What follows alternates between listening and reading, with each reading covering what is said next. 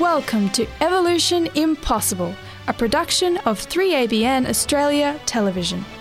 Our host is Dr. Sven Estring with special guest Dr. John Ashton and our panel.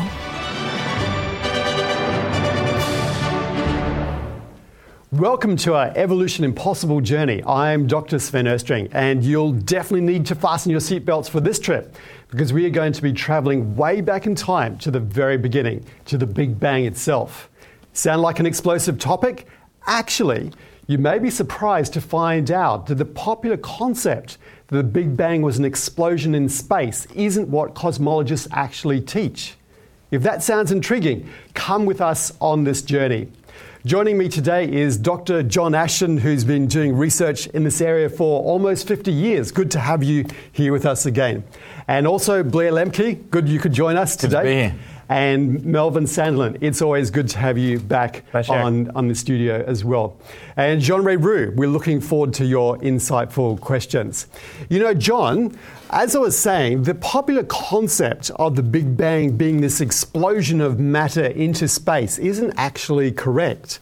So could you explain to us, what is the Big Bang theory actually telling us? Right, okay. Well, the Big Bang Theory is something that Fred Hoyle, the famous British astronomer at Cambridge Uni, felt was so ridiculous, that's why he called it, well, it's a Big Bang, is it? But so it's a derogatory term? Yes, originally meant, yes.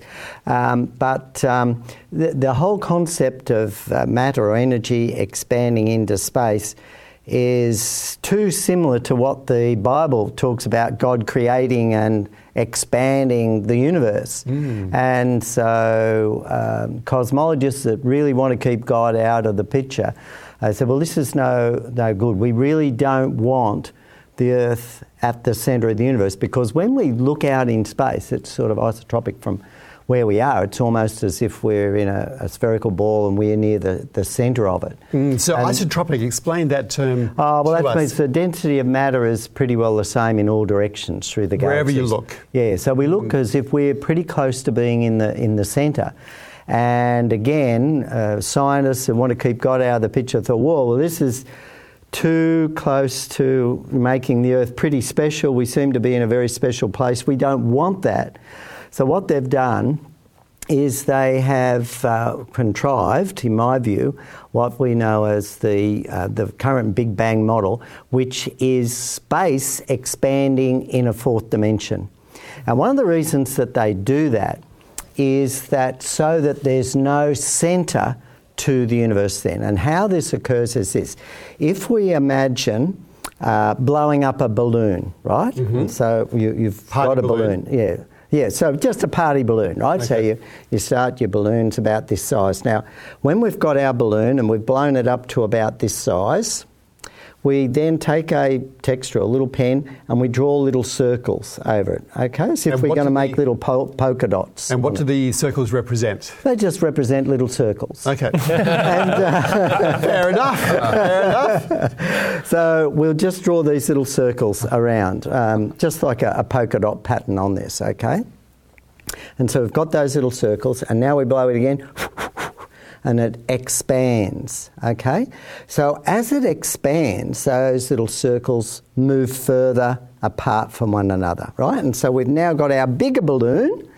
And it hasn't gone pop yet? No, it hasn't gone pop yet. No, it's not going to go bang either.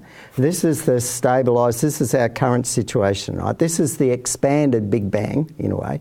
But we've got this balloon, and I want to ask you then, where's the centre of the surface of the balloon? It doesn't have a centre. It doesn't have a centre. Now, what we have observed, when I was blowing this balloon up, as you had to imagine, what we were doing was, with that surface of the balloon, that skin of the balloon is a two-dimensional surface, but it was expanding in 3 dimensions. Mm-hmm. Right? And there's no centre to that. So if we have space which is 3 dimensions, expanding in 4 dimensions, again, there's no centre. No, just 4th dimension. Yep. Yes, not necessarily. It doesn't have to be time. Time is outside that. They were just expanding in a 4th dimension. It's just a mathematical construct involving what they call hyperspace, this theoretical 4th dimension. Now, they have to do that. When they do that, then there's no centre of the universe, and it explains why the universe looks much the same wherever we look, right? Because we're on the surface of this sphere. So cool. But why I'm using the sphere is just because we can't in our minds imagine a 4th dimension. We can't physically, easily anyway, some people might, and be able to imagine 3 dimensions expanding in 4th dimensions. But we can do it mathematically. It's very easy with mathematics, as you probably know with your maths background. But this is called the cosmological principle, or the Copernican principle, and that is a construct to deliberately keep out the obvious observation that we seem to be very special at the centre of the universe. But it relies on hyperspace. It relies on the existence of this 4th dimension, which has never been detected, and we have no evidence for it. It's just a mathematical construct. So it's the expansion of space itself. Yes. And not just this explosion of matter into space. Yes. Okay. And there's a number of reasons that I want to do this too, because you see what happens is when they believe part of the evidence for that they claim is for the Big Bang is what we call the cosmic microwave background radiation, which is this infrared or microwave radiation that you can observe.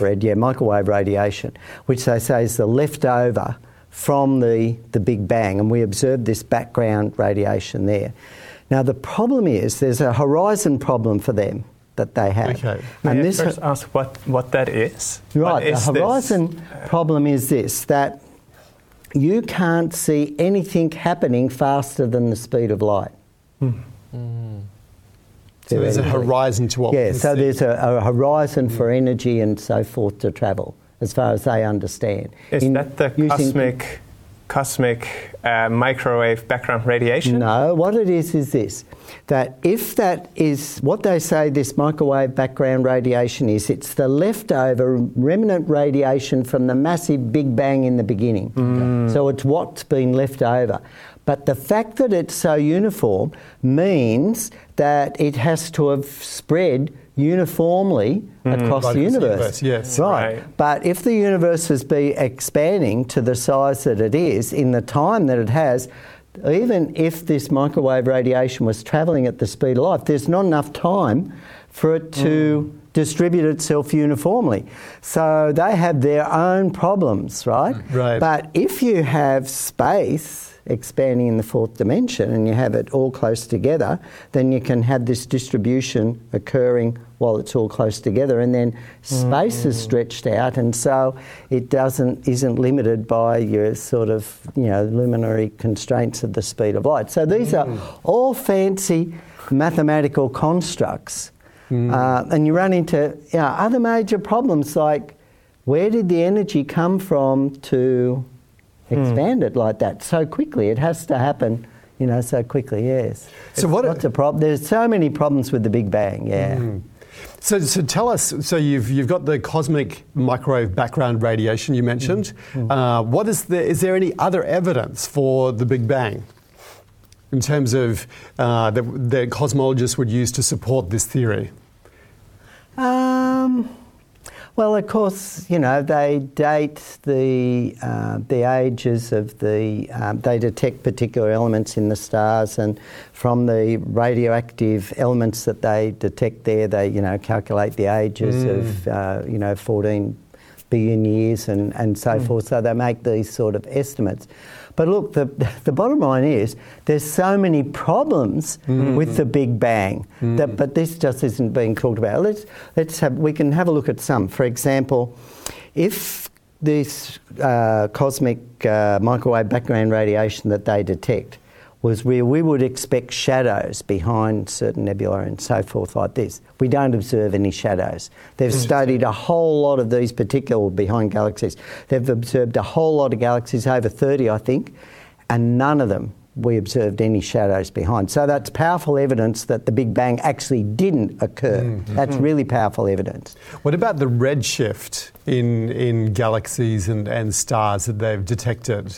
Well, these are used to calculate, the speeds of stars and movements and things like that. I think one of the things that, from the Doppler effect, and again, it's just all physics, but one of the things that, again, they've got so many major problems in that, for example, that they have to have inflation theory in that there's no known laws of physics that can explain how this singularity, and all they mean by, they talk about a singularity exploding. What this singularity is, well, there's all different views on it. An infinitely mass, infinite heat, infinite energy sort of something at the beginning. Sounds pretty hot. Suddenly expanded, yes. Well, that's the hot Big Bang model. There are cold Big Bang models too. There's lots of different Big Bang models. But the thing is, in order to it to work, if we apply the standard laws of physics, it doesn't work. So physics breaks down. Yeah, physics breaks down there. Yeah. So you just have this whole game of mathematics there, which is really fun, and you can be creative in mathematics. But what the bottom line is, they have to have what they call inflation theory, which is the laws of physics were very different back then. And yet they criticise us for believing in creation. They say, well, you can't test creation, therefore you can't, it's not a scientific testable theory, therefore you can't teach it in school. But we're going to teach Big Bang with inflation theory. Hang on, you can't test inflation theory? I mean, this is just so wrong, That's interesting. That was what I had a question about, because that really struck me as I read your book, that you wrote that one of the things that would be necessary for the Big Bang to work is that inflation theory. Well, at the same time, this cosmic microwave background radiation that is cited as one of the biggest evidences for that the Big Bang happened, but it would need that inflation theory, which has never been tested or observed or seen, and it is even defying the laws of physics as we know it. How can this then be used as one of the biggest evidences when it's based on a big assumption? Yeah. Yes, and the thing is that the average person doesn't realise this, but the reason why scientists continue to work in this area is it's really the only theory they've got. They have string theories, and people are coming up with all different types of theories at the present time. But it's the model that most people are playing with, because the other models have big problems as well. Right. But what gets me is that if we just simply look at it, the cosmic microwave background radiation levels are simply what we would calculate from that generated by starlight. It just fits what we observed. There's a very simple explanation for it. Interesting. One of the other fascinating things is that we have a law in physics called the law of Bayron number.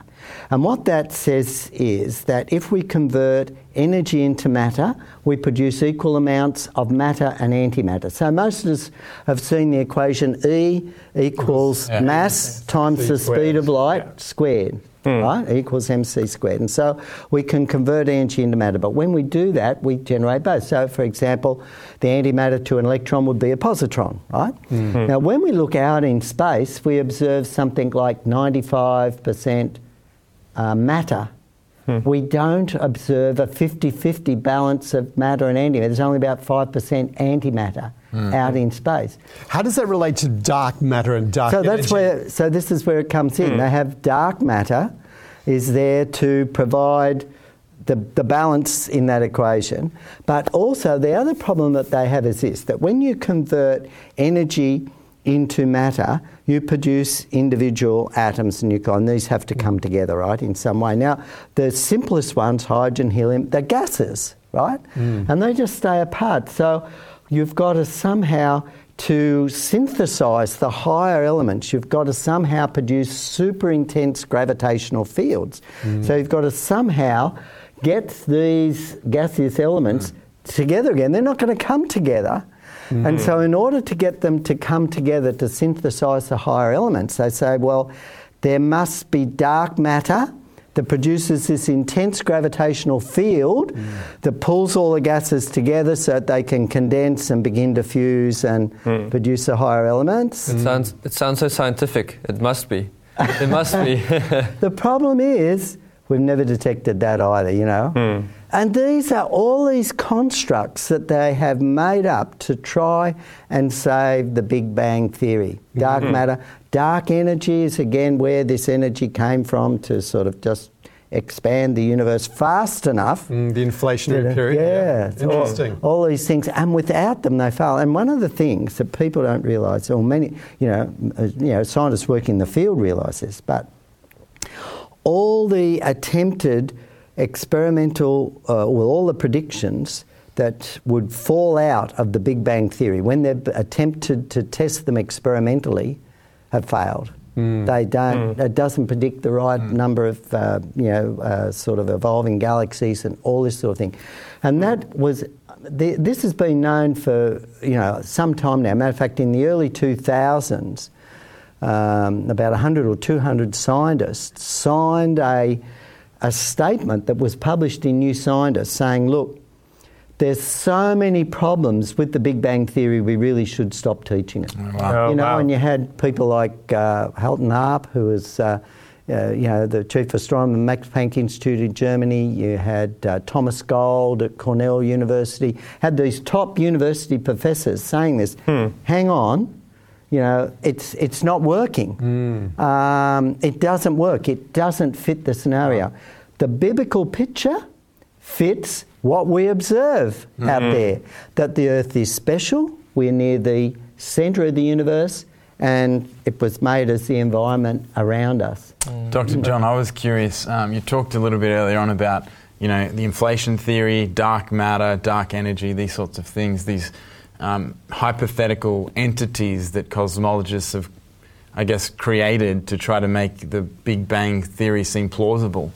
I guess I'm wondering, is this a common practice in the scientific world to kind of create hypothetical entities to try to explain things? Is that something that holds water in the scientific world? Obviously it does in the Big Bang Theory here, but it just doesn't seem very... Well, scientific hypothesis, yes, this is a common approach. Yeah. That people use. And the idea is, okay, we want to see how this system works, we propose a hypothesis, then we design some experiments to test that hypothesis and we see if they work. If that doesn't work, then usually we try to change the hypothesis or throw it away altogether. Reject some of those hypothetical... And so the Big Bang Theory is something that people have been working on for a real long period of time.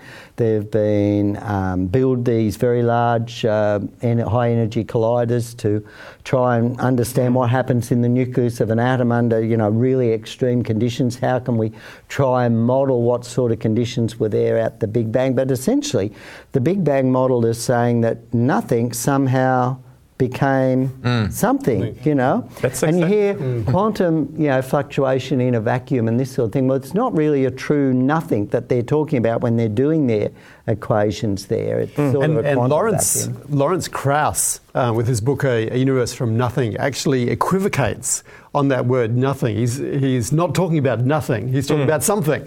Yes. That's what I have a question about, that maybe risking to sound like a dummy, because maybe there's explanations for it that I don't understand or haven't heard. But for me, like the Big Bang Theory, that even if all of that would have happened and everything worked as they said, that still does not explain where the first things came from, right? Because for a Big Bang to occur, you need something that makes a Big Bang. Yeah. And that is something that I've never understood, that where then does that come from? Yeah. And the Bible does give us a picture where everything came from. It came from God. Yes. So that, to me... So what you're saying, Melvin, is it really defies the logic of cause and effect. Yeah. So you get this effect, a universe, but there's no cause for it. Exactly. Yeah, so there's a philosophical argument that essentially goes along the lines that if something has a beginning, it must have had a cause. And it's fascinated me that the Bible, when God describes himself as God, he talks about himself being the self-existent one. In other words, I don't have a cause. I have always been. And this is a fascinating concept because the fact that we are here is evidence that, is evidence that something has happened. And I know I've spoken to other people, we've asked ourselves the question, why should anything exist? It's a very when deep we look question. around, but it is, and it's so intricate. We saw the pictures earlier of the hummingbird. It's so phenomenal, and the giraffe and the amazing creatures there. But even a tree, when you think, that tree has to get that water all the way up. The amazing mechanism and design to be able to do that without having some high pressure electric pump. Yes. Against every 15 feet, every 34 feet, you've got an atmosphere of water sort of thing, atmosphere pressure that you've got to overcome. Why should anything exist? Why does it exist? But it does. Where did it come from? It blows your mind. And that's where God fits the picture perfectly. And it amazes me, people say, and because people say, well, who created God? Well, you're going to run out of problems because the issue is we are here. But God, in this book that so many people put down as, it's just myth, here we have God saying, I am non-material and I am self-existent. And this is brilliant. It explains everything, really. And it is an explanation that works. All these assumptions just make me think of like Hollywood movies. Yeah. Like, it's just far from reality, Yeah. but yet people still choose to believe the Big Bang, I mean, talking about movies, even Maria in Sound of Music knew that nothing comes from nothing. Nothing ever could. That's an amazing insight. But bringing you down from the stratospheric kind of talk about the universe down to Earth, one of the things that comes out in science is that the Earth is in a Goldilocks zone. And I'm just wondering if you could explain that to us. Obviously, it's not just the story about Goldilocks with the porridge and this nice warm bed. What's that to do with the Earth, the Goldilocks zone? Yes, okay. So there have been some authors that refer to the position of the Earth in it is very special. And when you think about it, we're at just the right distance from the sun, so we don't cook and we don't freeze. Our gravity is just right, that hydrogen escapes and doesn't poison the atmosphere because water does slowly dissociate into hydrogen and oxygen, a small amount. There's equilibrium constant there. So we don't get poisoned by that sort of thing. The moon is in just the right place to cause the tides and this sort of thing. This is another evidence for a young Earth too. I mean, the origin of the moon. So the astronomers have really no satisfactory explanation. They've studied the composition now, especially based on titanium, for example. One of the most abundant metals in the Earth's crust, and it's the same level in the moon. And of course, the moon is dragging against the Earth, so it's actually slowing the rotation of the Earth down very slightly. And as a result, it's absorbing that angular momentum and moving slightly further away. And so again, if the moon was, thousands of millions of years, if the Earth was thousands of millions of years old, it's impossible. The moon would have crashed in, wouldn't have been here.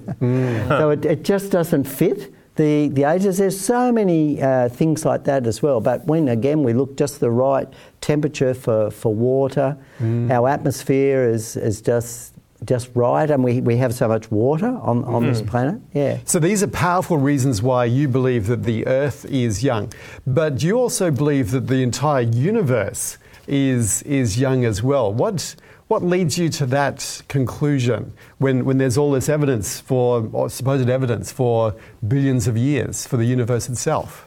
Yeah, sure. One of the reasons that I think about is that when I look and I read the astronomy books, I read so much research about things that are happening on our timescale. It's almost as if we're meant to be watching it. And of course, the Bible describes that. And so how can we know the age of things? And I was reading a paper just the other day by some Japanese astronomer first observed this particular white dwarf expanding. And the thing is, this star exploded, changed, exploded, and then shrunk right back down. So it went through a lifetime cycle in about 5 years. 5 years our time, Wow. And I know people get worried about the starlight time problem, and we did talk about the other day. So that's how can you get starlight from stars or galaxies which are billions of light years away? but we could actually see it if the universe is young. So what we need to remember is that the light year is a measure of distance. It's a measure of how far light would travel if we average the speed of light. But as we discussed in one of the other programs, we can't actually measure accurately and know accurately the one-way speed of light. And it seems to me to fit, and it fits a lot of data, if the one-way speed of light is infinite, if it's instantaneous, and therefore the return signaling. Now, people say, you're wishful thinking there. Well, it fits mathematically. It's quite allowable. It doesn't violate any of the laws of physics, because the value of c that we use is the average of the two-way speed of light. That's the value that we use. We just use the average of the two-way speed of light.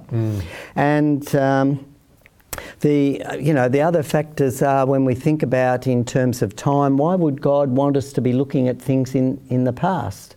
It makes so much sense that we are able to see things here and now. And also we have the time dilation problem, the whole problem that time is affected by gravity, as we've talked about before as well. And so we're measuring things in terms of Earth time now. This is very important to understand, that we're measuring things in Earth time, and those big distances for light travel there may not in actual fact be a problem. The evidence, in my view, is that the universe is very young.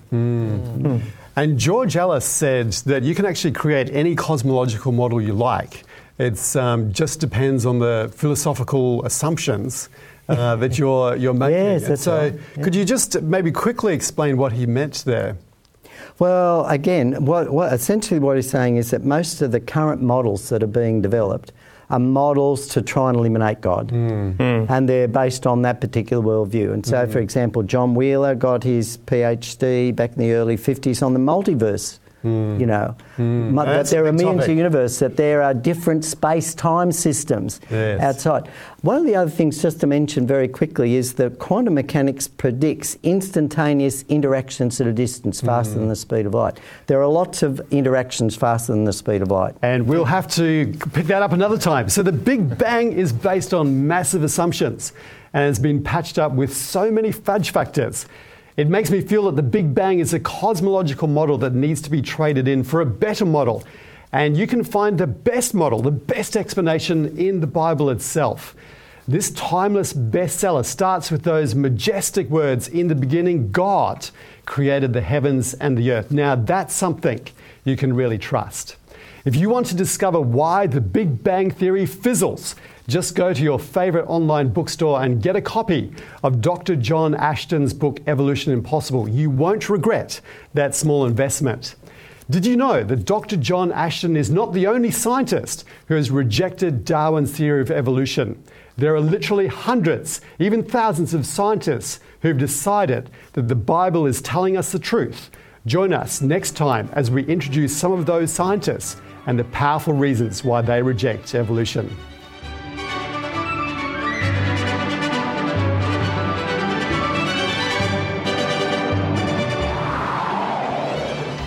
Thank you for joining us on Evolution Impossible, a production of 3ABN Australia Television. If you have any comments or questions, send an email to radio@3abnaustralia.org.au or call us within Australia on 02 4973 3456. We'd love to hear from you.